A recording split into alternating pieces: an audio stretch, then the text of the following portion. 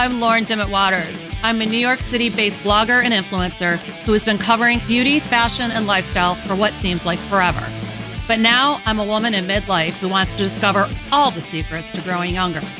I'm ready to explore topics that deal with health and anti-aging, especially when it comes to beauty, fashion, wellness, and longevity. I'll unearth what works and what you shouldn't waste your money on. Even if it's crazy, I'll hunt down the latest and greatest to help us all get through this journey called life with a little humor and a lot of attitude. I want to keep fighting the fight so we can all grow old ungracefully. So welcome to Beauty is a Bitch.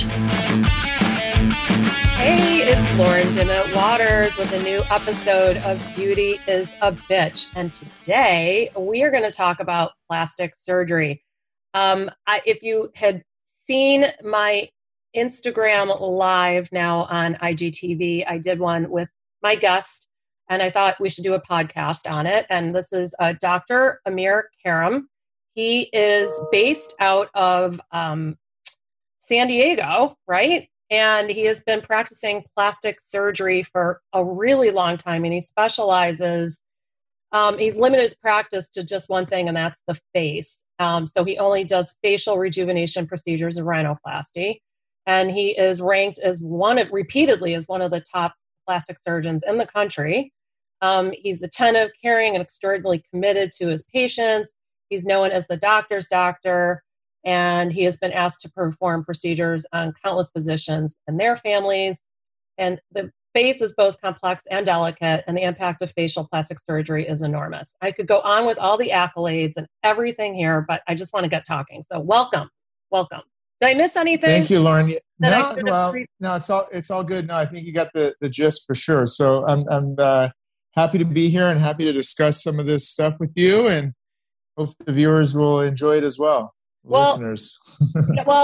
Before it was viewers, now it's listeners. Hopefully we'll cross over and get both. But this is, at least for my audience, this is sort of a very debatable option. Of course, there are those that claim that they're never going to do this. Then there are those that are very open about it. And then there are those that are not open about it and do it anyway and just don't want anyone to know. So this seems like, which is fine. I think any way you choose to go, you got to do what's right for you. But I guess if we are considering women in midlife, are considering this route of doing plastic surgery, how do you know when it's time for a facelift? So it's an interesting question, because there's no simple way to answer that other than when you notice the changes that are happening in your face and you start to lose some of that sense of identity, like you don't look like yourself. Because really that's what aging is. If you think about somebody who's older and somebody who's younger and they reflect back on some old photos, a lot of times it's almost like they're not even correlated to each other. It's like you can barely make out that this person used to be that person. Yeah. But what's interesting and important is in their mind, they're still that young person all the time, And so what happens is there's a transition point, and that's, if we want to just talk kind of generally, in most people, it's somewhere around the late 40s, early 50s, where you start to see signs of true facial aging. And once that happens, it's a pretty rapid course that goes on from that point forward, and it ultimately ends in a person looking actually like a very old person, right? I mean, we all know what that person is, right? It's an older person. You say that person's old, that person's young. They have certain features. In the individual who's going through that, when you decide you want to do something about it is obviously dependent on, as an individual, when you feel that those changes have gone far enough, right? If you're the type of person who believes that you want to maintain your appearance, your youthful appearance, and not look like an older person, then you treat it in the early stages of the aging process. If, on the other hand, you're like, this doesn't bother me too much. Let me, I'll live with this for a while and let it go. And then your jawline and your neck start to sag, et cetera, all that kind of thing to a certain point. Then you might decide, hey, now I want to do something about it. So it's a very personal decision when the individual decides to do something. But at the end of the day, there's no totally right answer other than two criteria have to be met. One, the person has to be, feeling that the changes are making them no longer look as young as they feel. So there has to be that emotional component, which is, if that's a non-starter. If the person doesn't feel that way, they would never even seek out anything. True. The second is, they can't be jumping the gun too quickly. And that's where, an honest or, a surgeon with integrity will look at that situation and say, hey, you know what? I get where, you have a fear of looking older, et cetera, but you don't have any of the signs of aging to justify any kind of surgical procedure yet. And that's where it comes. So for me, it's always a criteria of individual person's sort of readiness for it emotionally. And then the second one is I have to confirm that there is enough physical change to justify the procedure. And then when those two things come together, then it's ready. So it could be as early as, in cases where somebody has genetic changes, genetic aging, and it's a little premature, it could be early 40s, even late 30s sometimes that they need surgical intervention. And in other cases, it could, be in the late 60s if they have some extraordinary genetics that holds them. But the average person tends to be in the late 40s and early 50s when those changes that would justify a surgical procedure would be justified. So you just kind of know. You just know when you know, basically. You know. Okay. No one is just sitting around contemplating when no one's excited about that when the day comes that they can have a facelift or anything like that. It's just like they get to that point and they're like, okay, now what do I do? What kind of options do I have? And I think that's really where it gets confusing for the person because there's a lot of information out there that leads people into a lot of different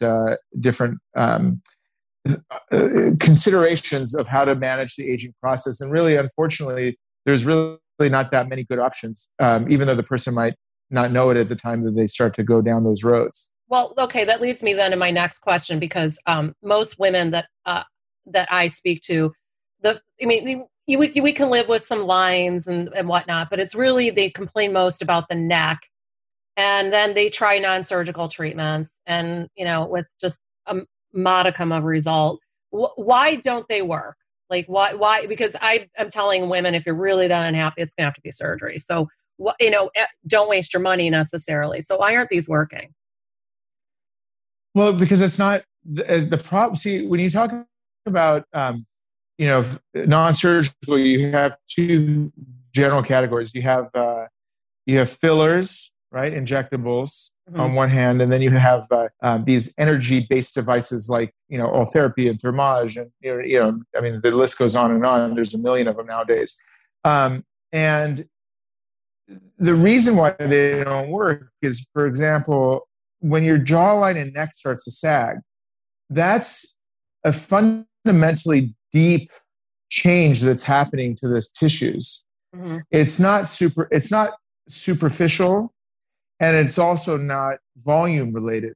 It's not that your facial volume just diminishes and you can get away with putting some filler back in your cheek, and all of a sudden your jawline and neck is going to come back up. It's a nice thought, right? We're thinking, wow, that'd be really nice if that were the case. That'd be a really easy fix. But we've had almost, 10, 15 years of experience with that approach, and universally it doesn't work. In fact, not only does it not work, it actually leads to more facial deformity and more loss of identity, which is more dangerous of an outcome than just simply not working. And then when it comes to energy devices, many of them are either, they're not going to be able to address the foundation of the face because they're not. It's hard enough to do it right with an open surgery, let alone to do it from external just by putting in some energy through the skin and hoping that that's going to take up the laxity.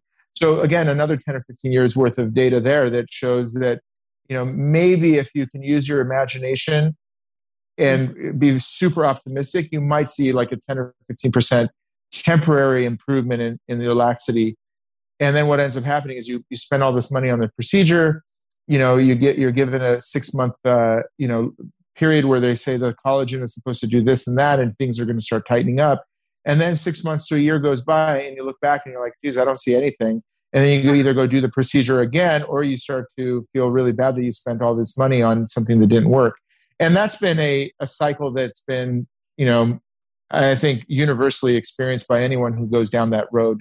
Right. And I think just now we're starting to really become clear-headed on the thing that it's nice to be wishful and hopeful and all this kind of stuff, but it's just simply not going to do the trick. So, and that's a heartbreaking thing for me, because I know for a lot of people how important it is to look as young as they feel. I mean, it sounds like a cool little line to say that, but it's like, that's the foundation of it. That's really what it comes down to. It's like your youth and beauty and self-identity are really tied to how you look, and that ultimately affects how you feel, and vice versa. So for a lot of people, this is a big deal. And when they pick the wrong horse to try to, and then, they've wasted a ton of money, and they might not have that much money to go down another road until they finally find the right thing. So that's why identifying the right treatment right off the gates can be very, very important and efficient for somebody who's serious about trying to maintain their appearance and look as young as they feel. Yeah, I know that it kind of breaks my heart, because I'd rather, you think about all the thousands that you spend on these procedures where you're just going to see, a 10 to even 20% return on your investment is not very good. No, it's not.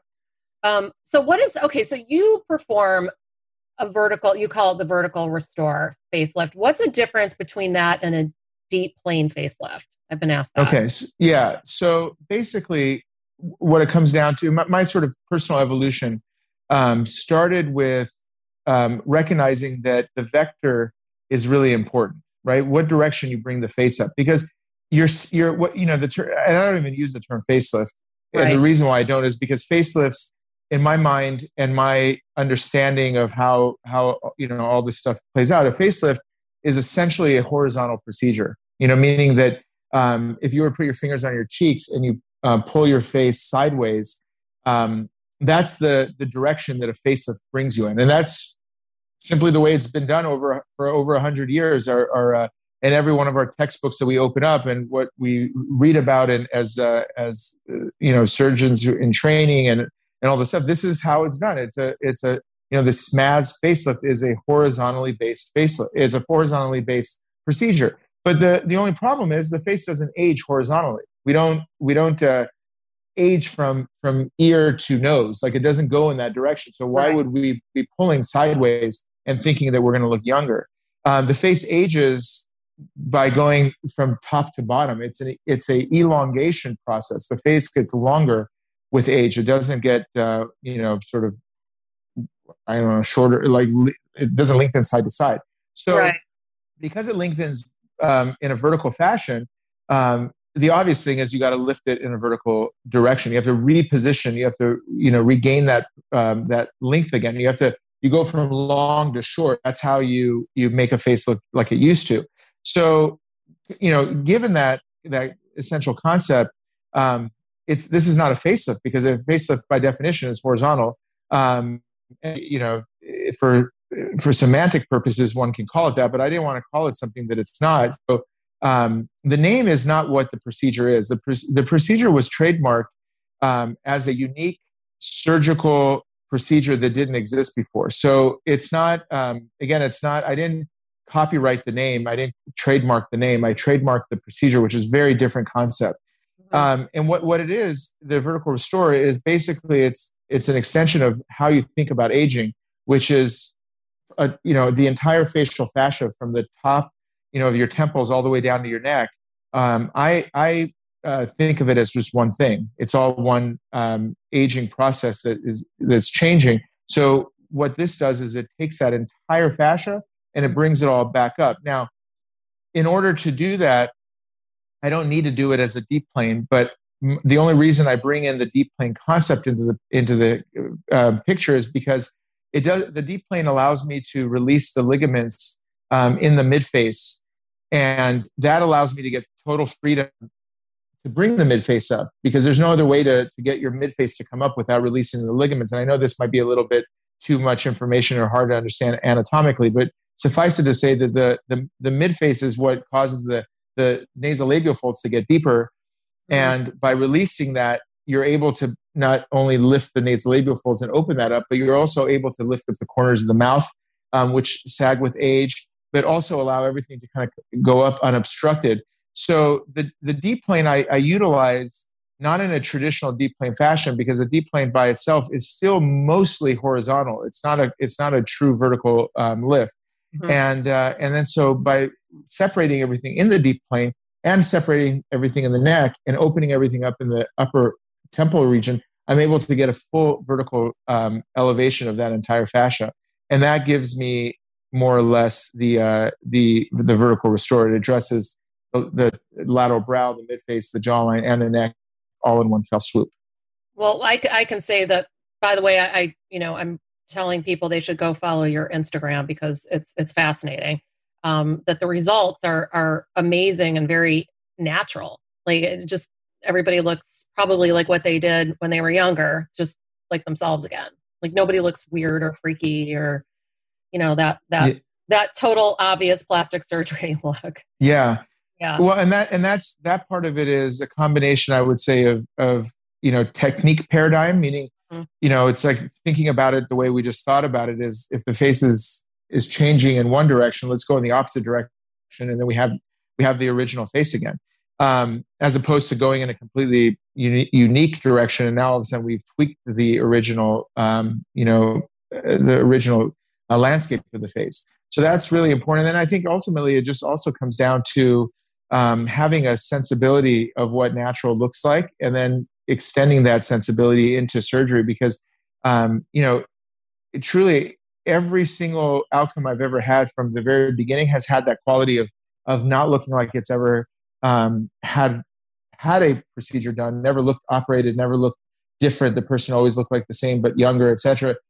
So I think there's a combination of technical aspect, but also just probably a sense of what you need to do in those moments, because every face is unique and every face ages in a unique way to some degree, and being able to capture those changes and bring it back is something I think it's not 100% technique dependent, but I think there's a combination of those two things that come around it. But yeah, and that's the thing I think that draws patients to my practice at the end, because back to the original premise, they want to look as young as they feel. They want to look like themselves. They don't want to look like a different person. No one signs up to look different. And I think, unfortunately, so much of facial plastic surgery leads to a different looking person. And I think that's a huge reason why people are scared to go forward with surgery, and why they just jump, at all these non-surgical treatments, because the reputation has been soiled, and I don't blame them. It's like you walk around the streets and go into a restaurant and you see all these crazy looking outcomes, and you say, well, that person had a facelift. That's what comes of it. But you don't realize that in that same room, on that same street, there could be a number of them who've had really well performed work done that you couldn't even pick them apart from the crowd. Yeah, I agree. You only notice the bad ones, and the good ones you don't, because they're good and you shouldn't notice it. Right. Exactly. So what is the scarring different then? Or than the not terribly different. I think the incisional designs. We all have, as surgeons, we all have our approach to, and we've all evolved in a little bit of our based on our own experiences to make the incisions as good as possible. But for all intents and purposes, they're not that different. I think vertical restore might be a little bit longer than other incisions in the upper temporal region. That's because it incorporates the lifting of that lateral brow segment. And how long should it last? Like, there was a time when I knew, well, okay, I can say my mom had two. She had one facelift. Yeah.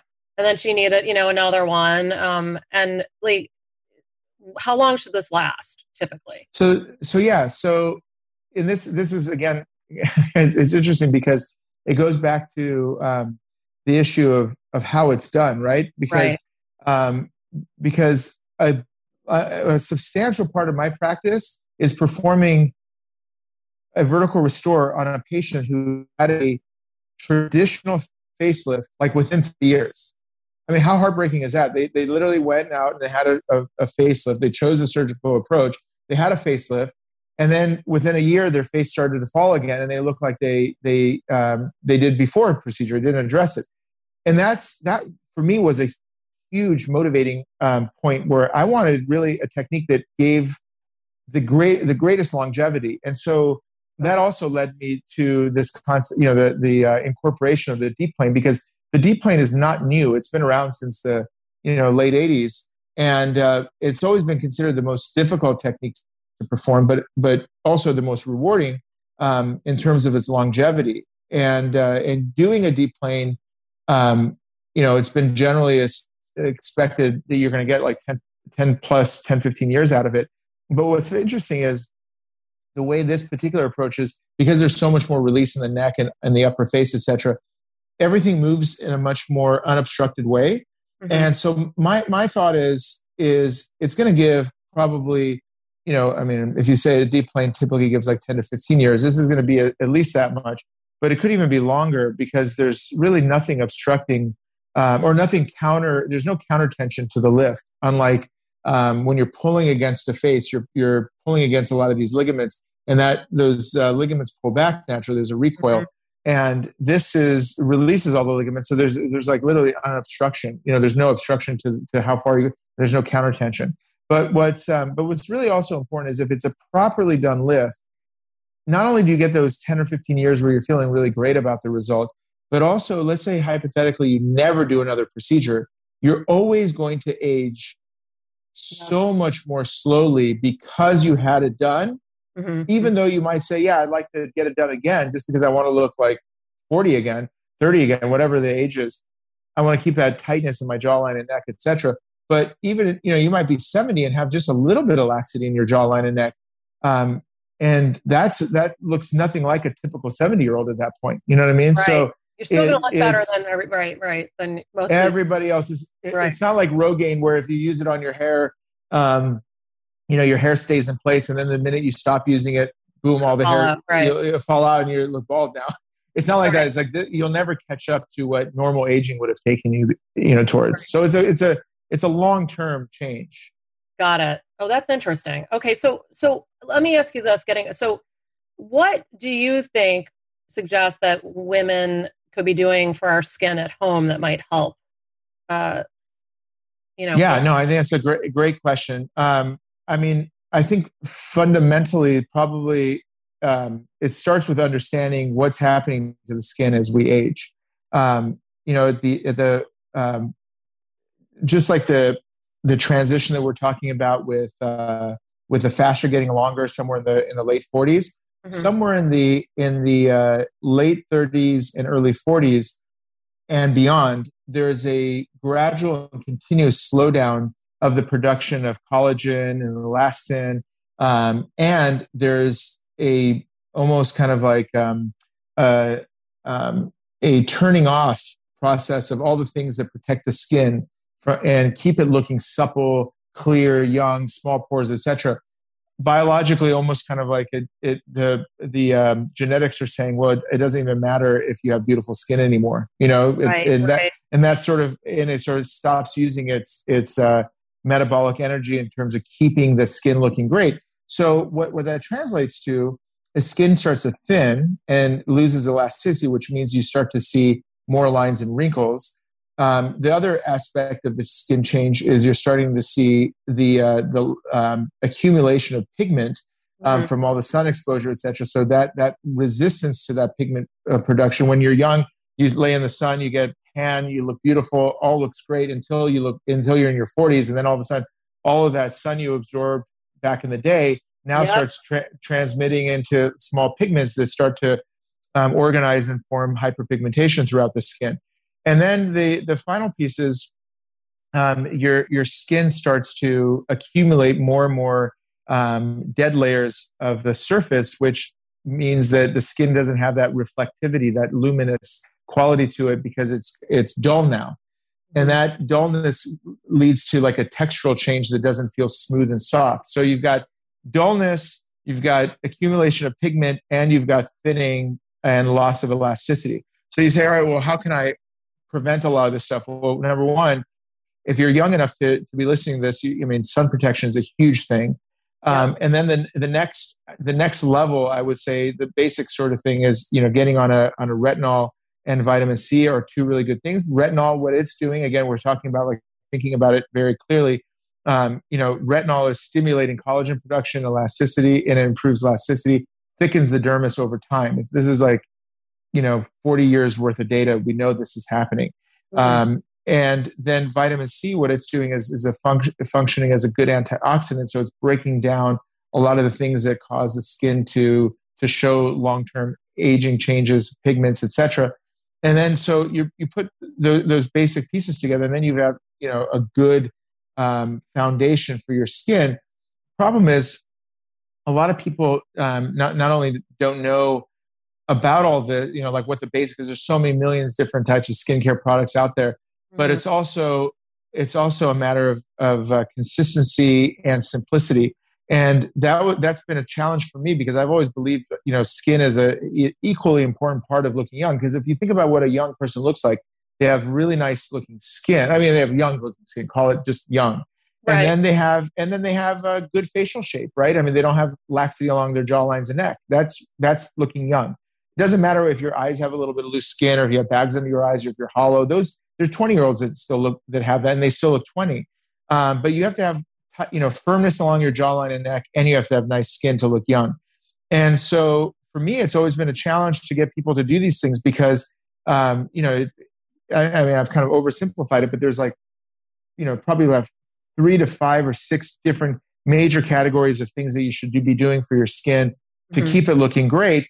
But then that ends up costing like $600 a month to do. And it's like 6 steps you got to do on your skin. So, I've been personally working on a product, which will be out pretty soon, that puts all of those key categorical ingredients into one AM/PM bottle, basically. So you do that in the morning, do it at night, and it has the retinol, has the antioxidants, has the growth factors, has all the things that are lighteners, all the things that are important to keep that skin looking young and great for the long run.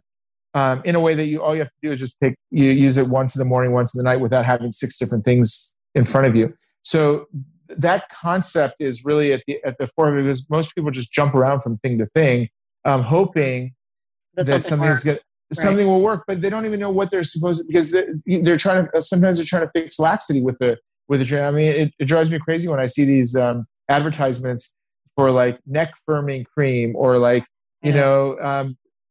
like whatever, it'll give you like a facelift. It's just like, that's not going to do that. Like, your expectations have got to be in the right place. You're going to improve your skin. And then now if you're a little older, and your skin has already kind of gone through some of these changes, well, then you have to, in addition to using those type of product ingredients categories, then you have to have a nice relationship with your local medical spa or dermatology office or plastic surgeon office, and do things like microneedling and chemical peels and lasers, because those things are going to stimulate collagen production in the long run. Mm-hmm, mm-hmm. Wow, that's a lot. So what do you think about like fillers? What are your thoughts on those? Well, I think fillers replace lost volume. They're especially useful when you're a little bit younger, and you got like a little bit of your cheeks are, a little bit of lips are starting to lose volume, etc. But when you start to lose real overall facial volume, you can't keep up with it with fillers, because there's too many areas. I mean, there's like literally 15 different parts of your face, from above your eyes, under your eyes, your temples, your cheeks, your nasolabial folds, your lips, just up and down. There's areas of your face which is losing fat with age. And if you try to just fill 1 or 2 areas over and over again with filler, which is what most people end up doing, they just put in their cheeks, their mid cheek, time and time again. What ends up happening is those areas get full, everything else continues to lose volume, and you look funky.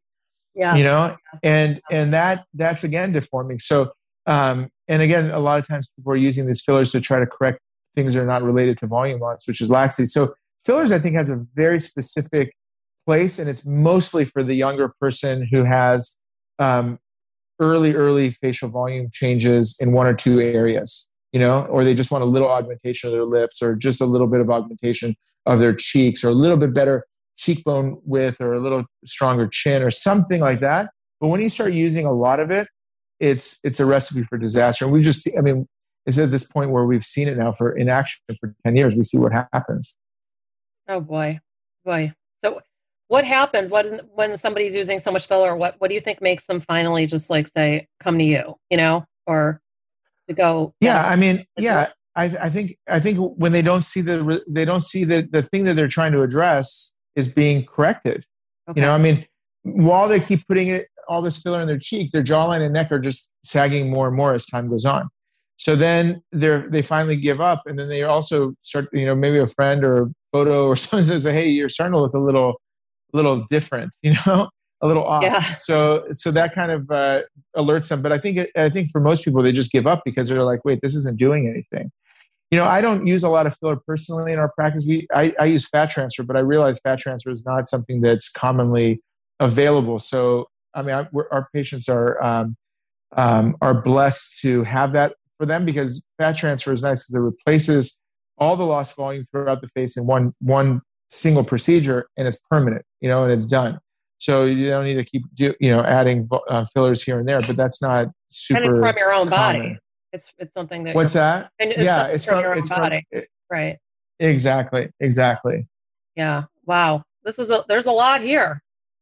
There's a lot. Yeah, I mean, it's a lot only because there's a lot of misinformation. I mean, right. The reality is it's a pretty simple story. It's like, you get to a certain age, you do a fat transfer and a vertical restore, you treat your eyes, and you're done. Like, it's that simple, really. And you do the things we just mentioned at home on your skin, and follow it up with every few months you go in and get like some type of stimulating treatment, like a microneedling laser or chemical peel, depending on your budget, whatever it is. And you can literally continue to looking like you did in your pre-aging days, call it 30s or early 40s or whatever it is, for as long as you wish. Like, it's that simple. Like, it's actually not that complicated. It's just complicated because you have to change the way you've come to learn this whole topic over all these years.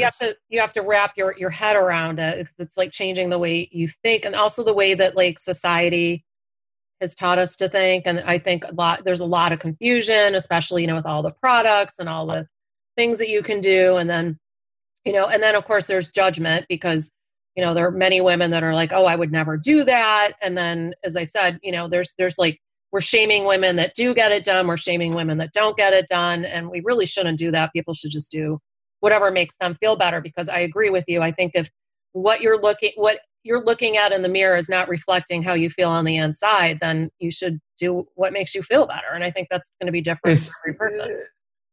Yeah, absolutely. It's like, it's literally the same. I mean, I don't want to oversimplify, but I can't imagine an argument against it. It's literally the same thing as if your hair starts to turn gray and you're like, I don't really feel like living with gray hair right now. I want to have my youthful color hair. So I'm going to dye my hair. Well, if you don't want judgment about that now too. So no. There's what? There's judgment about that now too, about hair color. Well, I think people have just got to live their own lives and do whatever makes them feel good. Absolutely. I mean, that's the bottom line. Yeah. And I think that I have no issue with aging or how aging looks fundamentally. That's not even my thing. I only care about the way all of it makes a person feel. I think my fundamental inspiration is just making people feel good when they don't feel good before the procedure. That's it. I mean, it comes down to it. So if they feel great with their aging changes, then I have zero value. Exactly. That's it. But if they don't feel good, and I can make them feel good and kind of liberate them from this like self-awareness aspect, then I've done a great service for them. And that's how people look at it. When the ones who find me, I mean, obviously only people who find me who have these issues will do it. But again, it's unfortunate that there should be any judgment, or if anyone should feel badly about it. But I do think that the tides are changing in a more positive way. And that's even evidenced by the number of people who are, like, for example, on our Instagram site, who are, constantly willing to go out there and put themselves in front of everyone and say, hey, I got this done. And, I'm not embarrassed by it. I'm not ashamed of it. And you're busy. So there's that. Yeah. No, absolutely. No, it's not like no one's doing this. I just think it's, and that's someone's choice too, whether you want to talk about what you've had done or you don't. That's totally that's your journey. So. It is. And I think the one thing though, that I would say is more sort of, I would say that there's no problem not telling people, but it's the thing that's generally not cool, I would say, is telling people you didn't do anything or that you wouldn't do anything and yet you did do something. Oh yeah. Because what ends up happening, because what happens there, and this is the sad part, is, you're sitting here, you got your jawline and neck, is gone. You're bummed out about it. And then you've got your, whatever celebrity or your friend or whoever it might be who just had, let's call it the vertical restore, and they look amazing. They look like they did when they're in their 30s, but they did it early enough to where there's not this big, huge change. And no one can tell they had anything done. And then that poor person with the jowling and the neck laxity is looking at them and saying, why does this person look so great? And why do I I'm aging? They go out and buy the same celebrity's beauty line that's made with, baby placenta or olive oil, whatever snake oil they're selling. And then they wonder, then this dumb schmo wonders why they don't look like the celebrity. I mean, that's where it does damage. No, because that's damaging, because that's really, agreed. We're in a complete agreement on that. It's a problem. I don't mind if people don't talk about it. Clearly, it's your business. But don't go around saying you haven't had something done and making other people feel terrible because exactly. That's not right. Well, thank you so much. And people can find you at drkaram.com. He is in San Diego. I really appreciate talking to you yet again. It's always fascinating, but I'm usually lurking on your Instagram page anyway. I mean, I check out some of your They're fascinating. It's very interesting. No, thank you. And education. Well, I think I appreciate it. I think you're doing a great job of helping people, find their way and ultimately what's right for them. So I appreciate you having me on. Thank you. That's all I want for people, just to find their way and make it their own journey the best they can, And absolutely. Whatever that requires. Okay. So thank you so much. My pleasure. I'm going to wrap it up. If you've enjoyed this episode, please be sure to leave us a rating and a review on Apple Podcasts. It helps us out a lot. And I have a new Pro Aging podcast weekly, so please contact Lauren at fountainofthirty.com for sponsorship opportunities. Thanks, everybody. Until next time, take care.